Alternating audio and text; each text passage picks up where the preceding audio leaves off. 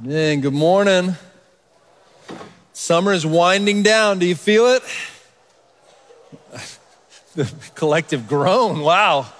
All right, started off on the wrong foot today. Philippians chapter 1, if you got a Bible. Philippians chapter 1.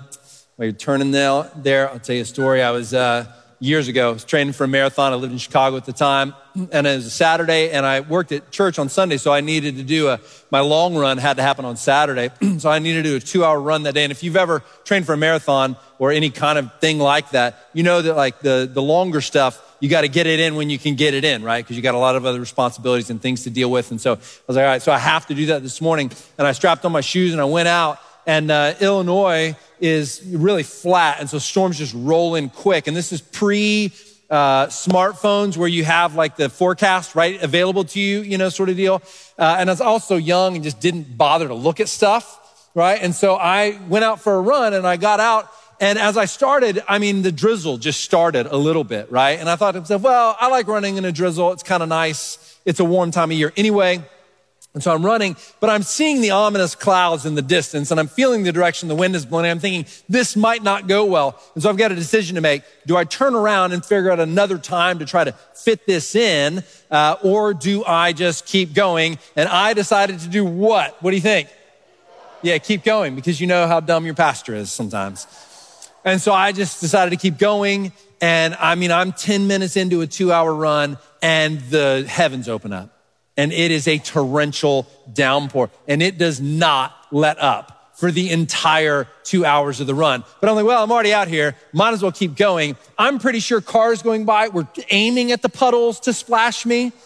You know, at some point, I'm just like, my shoes weigh 15 pounds each because they're so waterlogged. And people are looking at me. I'm seeing the looks of the people driving by in the cars like, what is he doing? You know, I don't have a hat on, nothing to protect me from the rain. I'm just getting soaked. Absolutely soaked. And this is one of those moments where I just did not like the rain. You know, have you been caught in a rainstorm where you're like, I do not, like, if I could just get rid of anything right now, it would be the rain.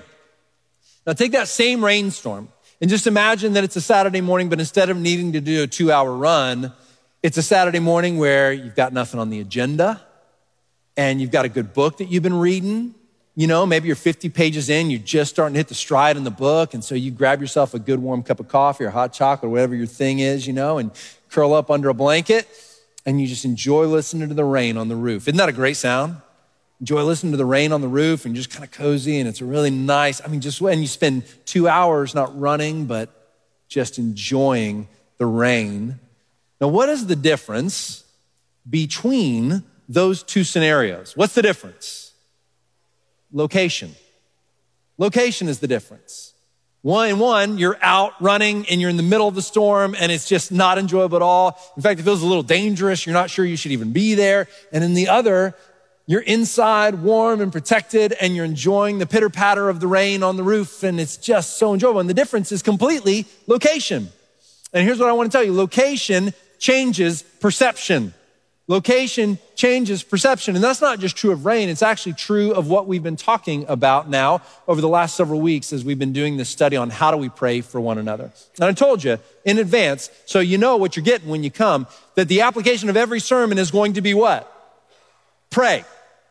Pray for one another. That's my hope. That's my sole agenda. I got nothing else that I'm trying to get you to do other than pray for one another. Is that fair? That's all I want from you in these weeks. I want you to learn to pray according to God's word for one another, that we might be transformed and changed as a church in all the ways God wants us to be. So when I say location changes perception, I say that applies to prayer as much as it applies to running and rain and all that sort of thing. Here's what I mean by that. I figure I might want to return to answering this question. We've been in this series now for several weeks, and I don't want to lose sight of why would we spend time talking about praying for one another? Why is it that we need to pray for one another? There's a lot of answers to that question, but I'm going to give you two to remind you of them, and they have to do with this idea of location changing perceptions. When you pray, the location of your relationship with one another is changed. Instead of relating to one another here in a sort of face-to-face earthly way, we begin to relate to one another in the presence of God. When you pray for one another, you change the location of your relationships with one another. You take them up into the presence of God in Christ. And that changes some things pretty radically. Let me point out a couple to you. The first is that when we take one another into the presence of God, when we take the location of our relationship with one another, and in prayer, we bring that into the presence of God, one of the things that does for us is it reminds us, it changes the way we relate to one another. See, in prayer, we cease relating to one another in animosity. We cease relating to one another in competition. We cease relating to one another in insecurity. We cease relating to one another in all those myriad ways that we're prone to. And when we take our relationship into the presence of God through Christ, what happens is we begin to perceive each other rightly again. I see you as I should see you, and you see me as you should see me. And it changes the way that we relate to each other. But if you don't change the location from here to there, that change can't happen.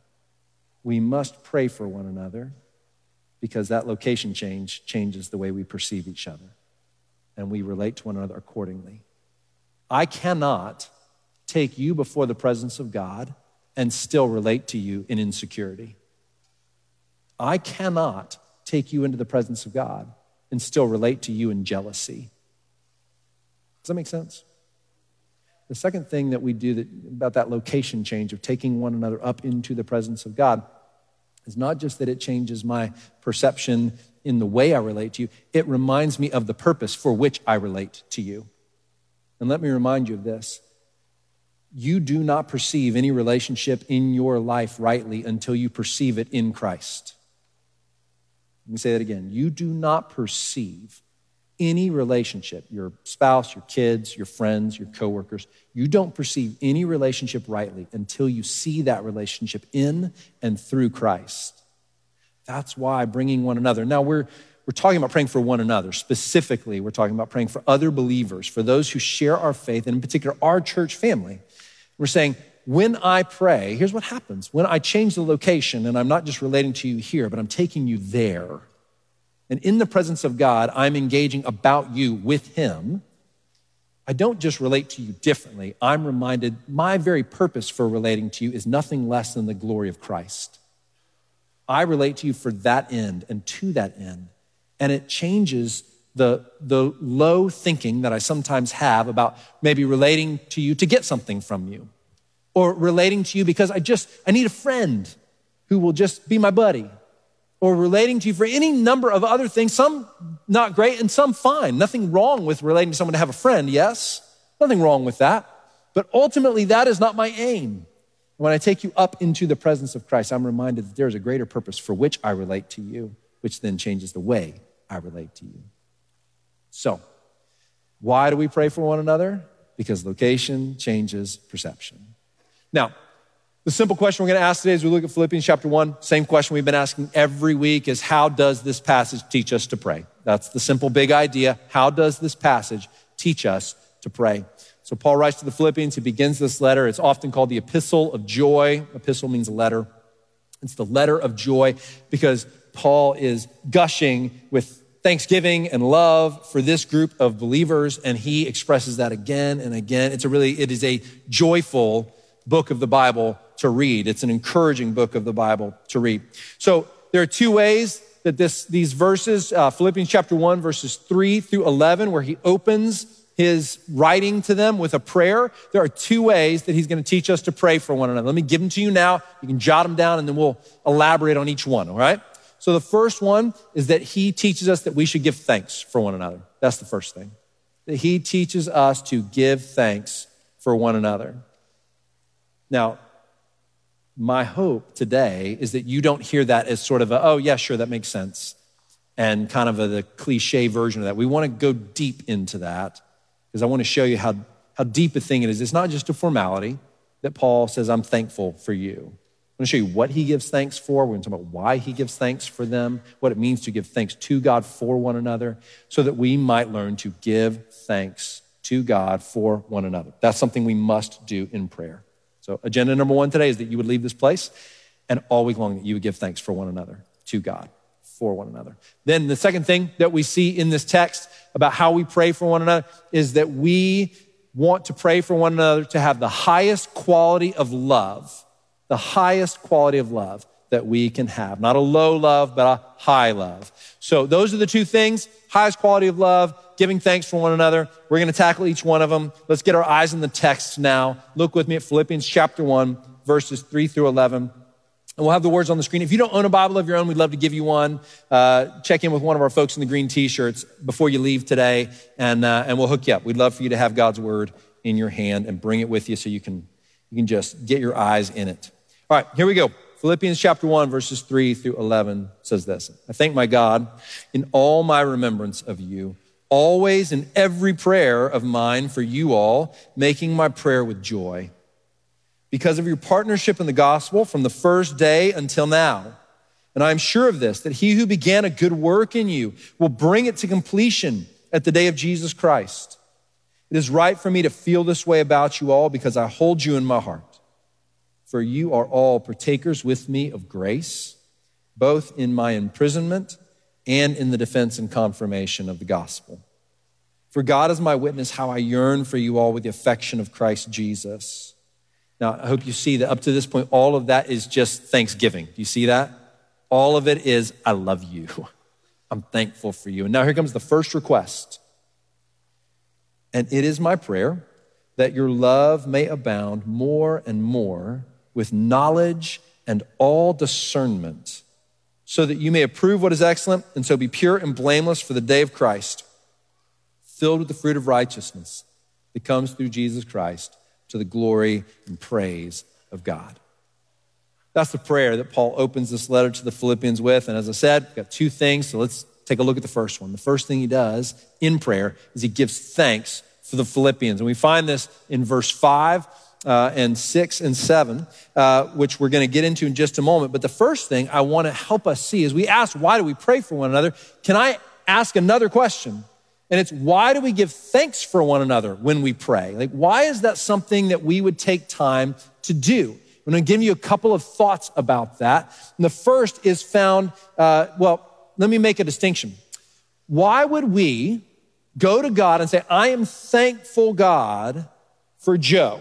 Like, why would I say, I'm thankful, God, for Ashley, right? And I would thank him for them, rather than go to Joe and Ashley and say, Joe, I'm thankful for you. Ashley, I'm thankful for you. That's good to do. Yes, we should tell one another we're thankful for each other. Would you agree? Yeah, absolutely. There should be more of that. We should abound in that. We should be telling one another we're thankful for one another all the time. But it's a very different thing for me to say, Ashley, I'm thankful for you.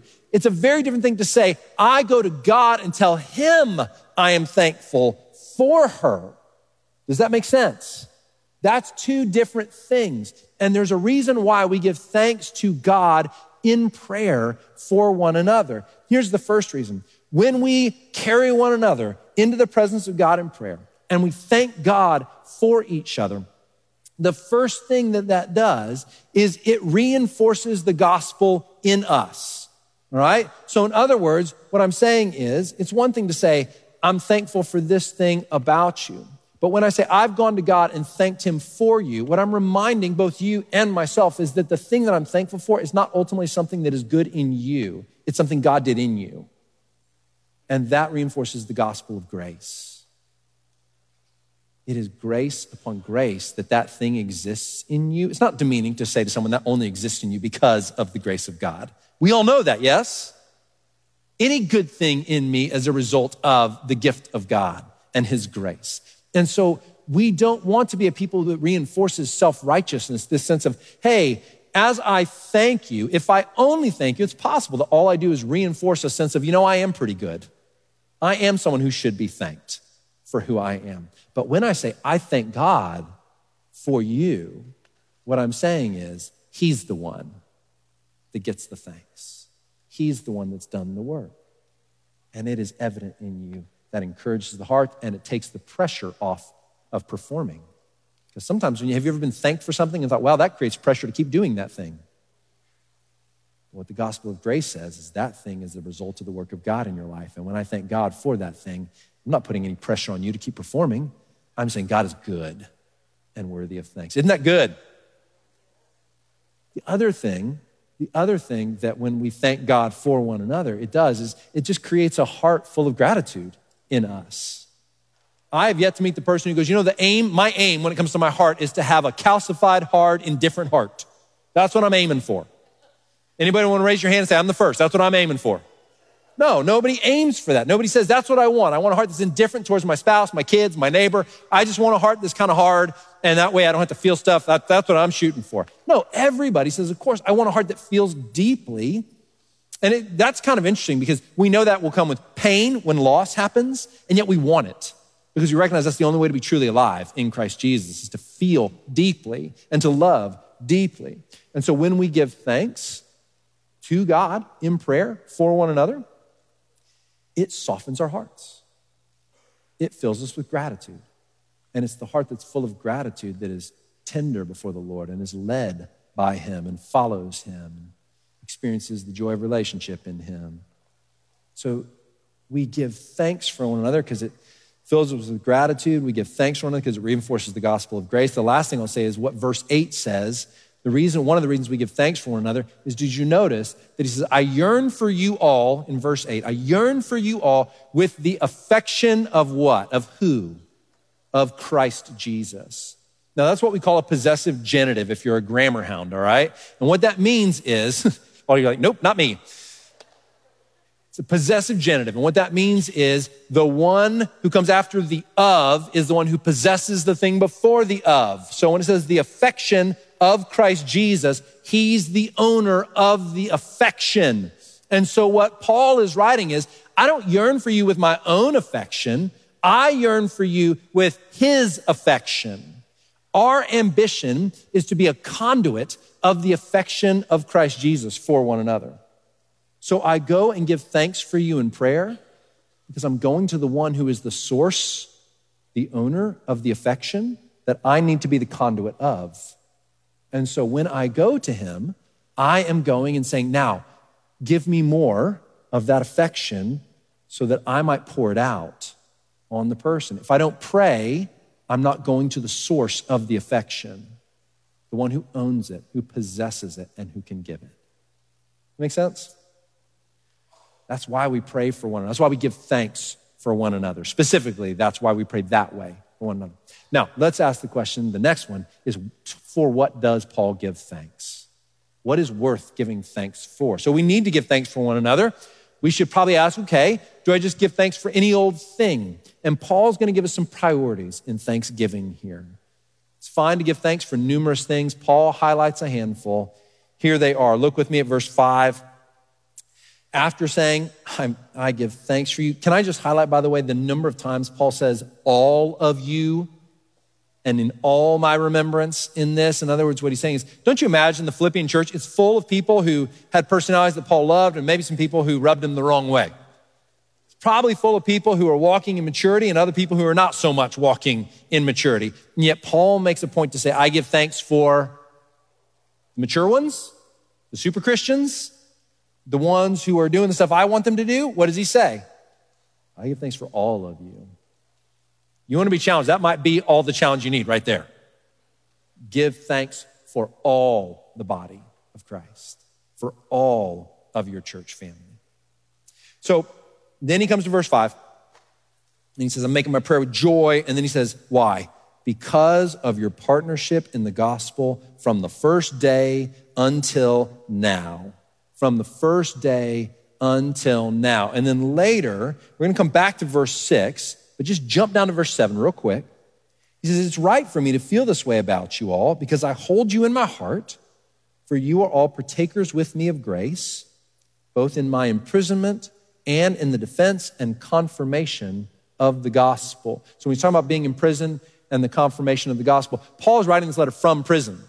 And as he's writing it, we know that because of what happens in chapter 4, something he says in chapter 4 about their partnership is that they're supporting him financially. The way prison worked, it would have been house imprisonment. Paul would have been kept there, and the government of Rome was not paying for his food or his well-being. So he needed other people to provide for him. He couldn't go out and work because he's under house arrest until his trial comes. And so he needs someone to support him so that he can have his basic necessities, food, clothing. And so the Philippians are part of his support. They are partaking with him in his trial. So that's part of what he means when he says, I'm thankful for your partnership in the gospel from the first day until now. In other words, what Paul is saying is, from the very first day you trusted in Christ, you joined with me in the work of helping others know about Christ. Now, let me point out a couple things about that. He's giving thanks for this gospel partnership. Now, it looks like, what does that partnership look like? It looks like sharing trials, and then, which we talked about, his imprisonment. The other thing he says, the defense and confirmation of the gospel. Commentators, when looking at that phrase, say that it means essentially, in a simplified way, it means removing obstacles to belief in Jesus. And I love that. That's a beautiful picture of evangelism, of sharing our faith with others.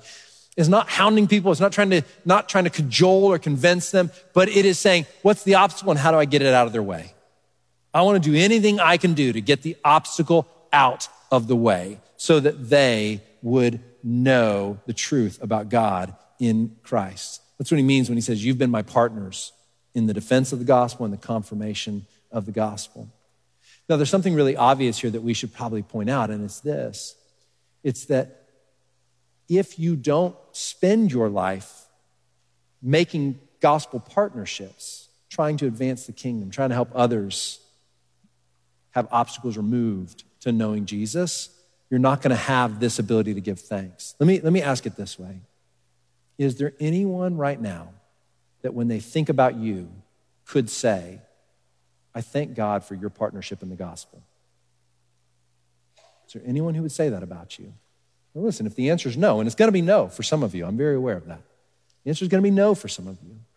My encouragement to you is this, not to come down hard on you, but to say you are forfeiting the kind of thankfulness and gratitude and relating to one another that you could have if you made the pursuit of the spread of the gospel your ambition. If you understood that as the purpose of your life, it will revolutionize your relationships. It's Paul's first thing that he says. That's what I'm thankful for. I'm not thankful because we share the same hobby. I'm not thankful because we both love to do this or because our personalities are alike and that's kind of fun and I connect with you real naturally. It's not any of that. What he's thankful for is that they are spending their lives for the same thing. And it's the thing of first importance and most importance. The deepest relationships you'll ever experience are those spent in gospel partnership. I was thinking this week, just reflecting back on my life, and I was thinking about who are my deepest relationships with, and at every turn, they are people who I stood shoulder to shoulder with and served Christ. I had a great experience of that this week. We had Vacation Bible School here at church this week. I had the privilege of serving. I was leading a third grade group. And you know what one of my favorite things about the week was every night coming in and seeing over 200 volunteers who were serving shoulder to shoulder to see kids trust in Jesus. It was the best. I was blown away. Every night I walked in, thought, well, there's our tech team at the booth, and here's Tony Turoff and a bunch of middle schoolers up here singing their hearts out with silly motions so that 5-year-olds love Jesus and see how full of joy he is over them, and to watch all these leaders investing in life groups. And then one of my favorites was to walk out to the games, to the game area, and there was an army of like 30 people running chaotic games so that kids would have an experience of the love of Jesus. It was incredible. If you've never served at VBS, you are missing out. It was so fun. And you know what? We know that 10 kids placed their faith in Jesus this week. 10 kids have now walked out of death and into life and are your brothers and sisters and will live with you for eternity in the presence of God. And he gets more glory and fame because one sheep that was lost was found. It's astounding.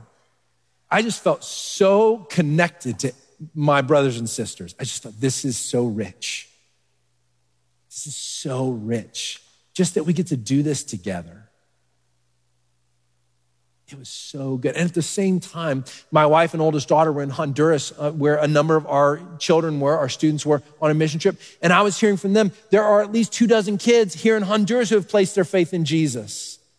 So we're partnering across oceans, across continents. And I was just thinking to myself, this is incredible. There's not a better week in the year. So good. And your heart is just flooded with thankfulness. And you are connected to one another through that. That's what Paul means when he says, I thank God because of your partnership in the gospel from the first day until now. Friends, I encourage you, become a partner in gospel work. Become a partner in gospel work. You'll never regret it. And the richness of the relationships that is developed, where you take them up into the presence of God and you say, I am so enriched by having served shoulder to shoulder with these people. That would be my prayer, is that your relationships would be built on gospel priorities. The second thing he gives thanks for, and it might not be as evident as the gospel partnership part, because it almost seems like he's changing course a little bit, but he's really saying he's deepening what he's saying. And he says, I'm thankful for how God is changing your lives. It's this famous verse 6 that many of us might be familiar with when he says, your partnership in the gospel from the first day until now, that's verse 5. Now look back at verse 6, and he says, and I am sure of this, that he who began a good work in you will bring it to completion at the day of Jesus Christ. Now he's talking about, when he says the day of Jesus Christ, he's talking about the day Jesus comes back. The day he returns for all those who are his and ushers in the new heaven and the new earth. So he's talking about a day that's yet to come. But what he's saying is, I don't just give thanks for who you are.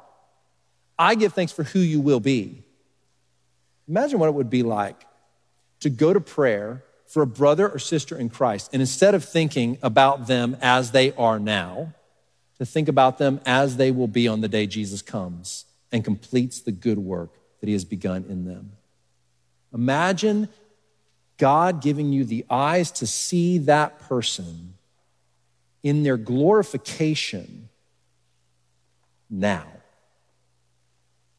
What if you could see that? In prayer, you can, because you're carried up into the presence of the one who knows exactly what they will look like when they are completed.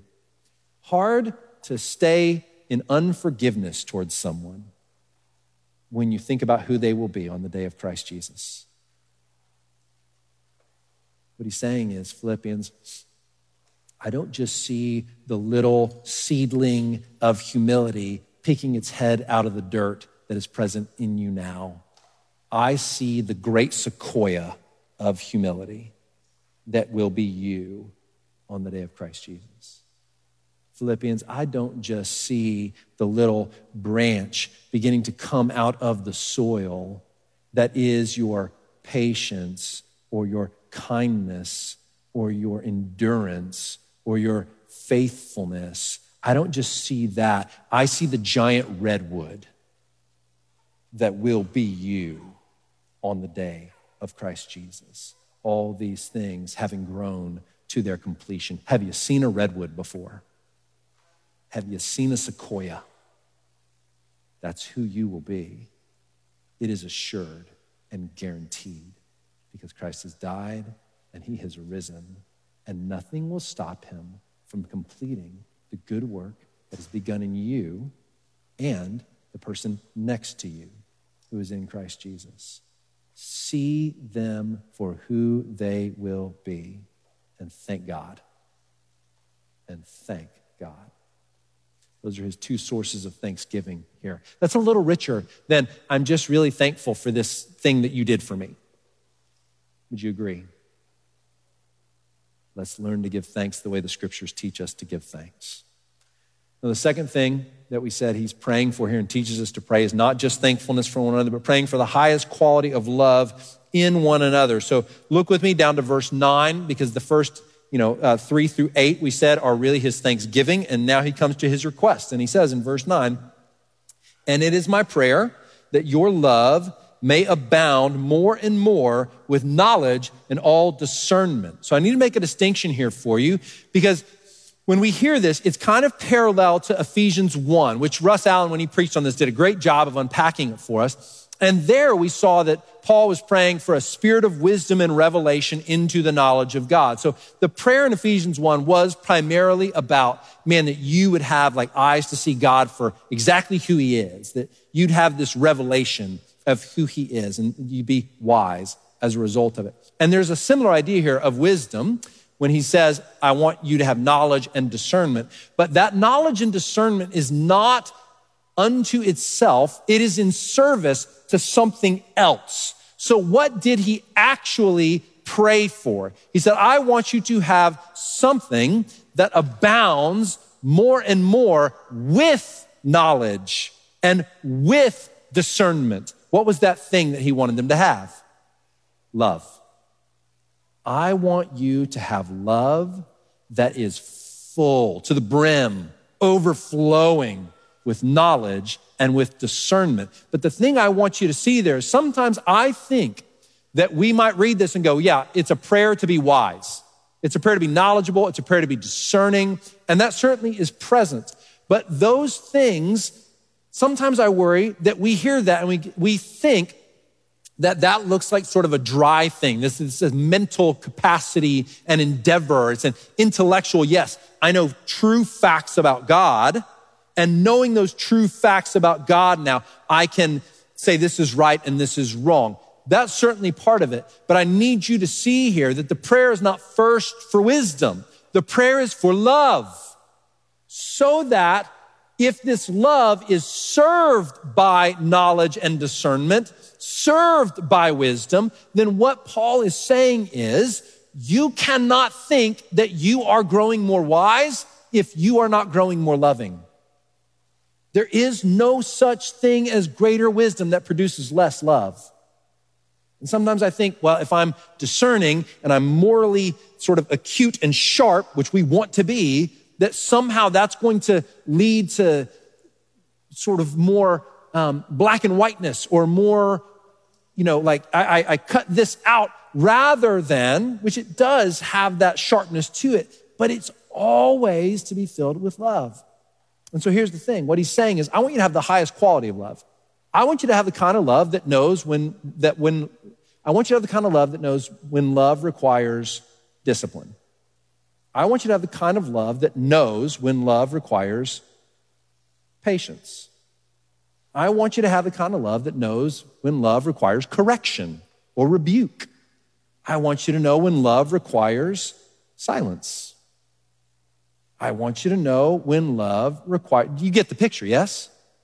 I want you to have that kind of love, this really rich and overflowing love. So let's talk for a minute then about what a love full of knowledge and discernment looks like. Now it results in being pure and blameless at the day of Christ. It results in being filled with the fruit of righteousness.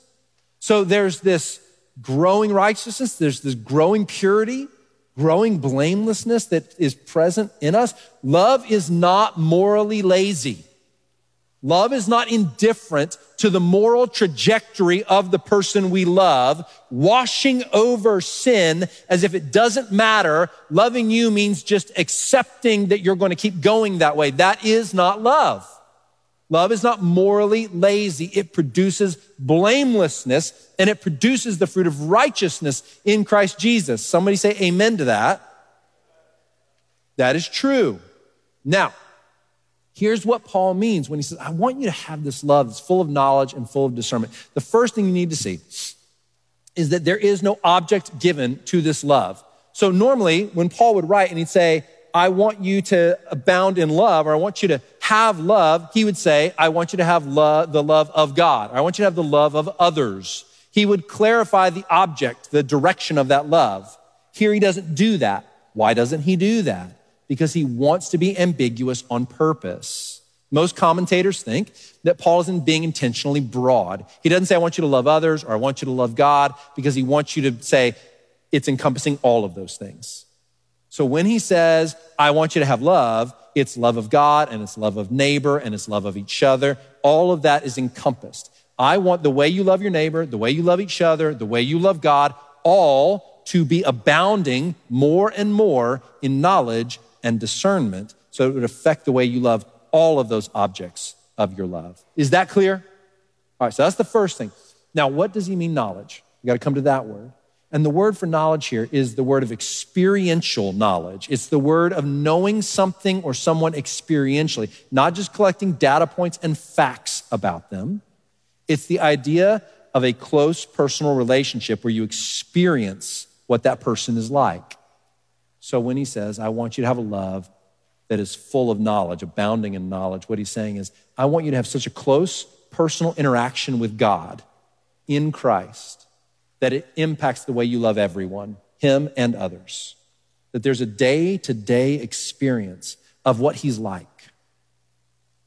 Not just facts about him, but a day-to-day experience of what he is like. So that you then have your love informed by that experience of relationship. Marriage is a great illustration of this. I was thinking about, in one of my early years here, a very sweet woman lost her husband to his battle with cancer. And when she lost him, I got to officiate the funeral, got to oversee that, and just spending some time with her. And one day I was at her house, and she was just talking. She said, I always, one of his little picadillos, one of his things that kind of drove me a little crazy was that I would cook a meal. And every time I'd be cooking a meal, he would reach over my shoulder and grab part of it before I had a chance to kind of put it all out. And I would slap his hand and say, stop it, cut it out. And it's kind of like, okay, that's, it's funny. And then she said, I think it was the day before. She said, yesterday, I was taking a turkey out of the oven and no one reached over my shoulder. And I sat down on the kitchen floor and I bawled. It's the experience of relationship. And in our human relationships, what's so funny about that is even it's no sin to pick a little bit of turkey, right? But even our little picadillos, our little oddities, our little oddball ways of personality quirks, they become reasons we love one another. Not just a little annoyances, but it's like the thing that makes you Amanda and I have a running joke that she can't close a pantry door. It never makes it all the way closed. It gets 2 inches away and it stops, and it's a miracle that gravity itself should carry it closed, like momentum, but they're always open. I walk into the kitchen, like every door, and I go around and I close them. And I've said to her, if you go to be with the Lord before I do, you know what's gonna happen. So one day I'm gonna walk into the kitchen, I'm gonna see a half open pantry door, and I am going to bawl. Because it's those little things that make you, they become sources of love, because that's the experience of relationship with that person. You know them, they know you. When Paul says, I want you to have a love that's informed by knowledge, he's saying, I want you to have a love that's informed by that kind of a day-to-day experience of what God's like. The same way a spouse has a day-to-day experience of what their spouse is like, and it makes them love them more. And how much more so with God, in whom there are no faults or flaws? How much more so with God, in whom there are no little picadillos or personality quirks? It's the grace of God that those turn into the ways and fuel for love with one another, with our friendships, with our spouses, those things. That's what he's getting at. That's a little different than just have the right data points about God. Would you agree? That's what he's saying. I want that kind of relationship to inform your love. And then he says, and all discernment. And when he says, I want your love to be full, abounding in knowledge and discernment, that discernment is taking that personal knowledge of God and applying it to every situation. That's what discernment is. It's, okay, now I face this circumstance, this situation. What does love exemplified in this personal relationship that I'm experiencing with God in Christ? What does that require of me in this moment? When you're little, it's easy, it's simple because the situations are simple, right? The discernment you need is like, hey, the love of God requires me to share my toys right now. The love of God requires me to say I'm sorry right now, to admit that I was wrong right now, to say, would you forgive me right now? The love of God requires me to go pick up my toys, right now. But as we get older, situations get more complex, don't they? And how many times is it so hard to know, what does love require of me right now? This situation is complex, it's difficult. I need discernment. And what Paul is saying is, I am praying that you would have that discernment, that you'd have a love so informed by the knowledge of who God is in Christ and a daily experience of that, that you would then encounter every situation and have discernment about what to do, about what love requires of you in that moment. That's how we've got to pray for one another. That doesn't come naturally. I don't care how much you collect information. You will never be discerning until it is prayed into you, both in your relationship with God in prayer and as others pray over you. If you've grown wise over the years, then you know that wisdom has only come through hours spent in the presence of God, both others on your behalf and you in the presence of God. You did not become wise because you collected data points. You're not wise if you think that, by definition. True wisdom recognizes. So, friends, that is what he's getting at, is he's saying, I want you to have the highest quality of love. So my call to you today is this, is learn to give thanks for one another, for gospel partnership, and because you see who one another will be in Christ Jesus. And then let's pray for one another to have the highest kind of love, the highest quality of love, that it would be an astounding kind of love that we'd be filled with. And it comes through prayer, yes? It comes through prayer. So my challenge this week, pick one person. Pick one person in this body. And if you're visiting with us, pick one person in your church body. If you're not a believer, my challenge to you is consider the kind of relationships available to you in Christ. And just let me ask, would this, if what we've just described, would it be superior to the kinds of relationships you're experiencing right now? I can't help but think that it would be. I mean, I'm totally biased, okay? But I can't help but think that relationships taken up into the presence of God, who created all things and knows all things, and has a kind of love that leads to the cross of his own son to redeem and save, when that saturates you, it just changes your relationships. So my invitation to you is to come into those kinds of relationships. It begins by giving yourself to Christ. But for those of you who this is your church family, this is it. Pick one person this week and pray these things for them, that we might become the church family God wants us to be. So we come now to the table, communion table. Servers, if you'd come. And friends, remind us again the kinds of thanksgiving we're talking about. It all begins here. We are a people of the cross, and it's only through the cross, represented in these elements, it's only the cross that enables the kind of prayer and thanksgiving and love that we are talking about. This is ground zero for those things. It defines what love is. It makes love possible. It shapes everything about us as a body and as individuals. That's our desire. So if you are in Christ Jesus, this table is open to you.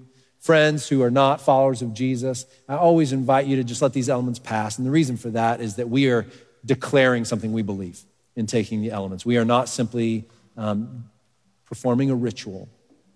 We are declaring a faith.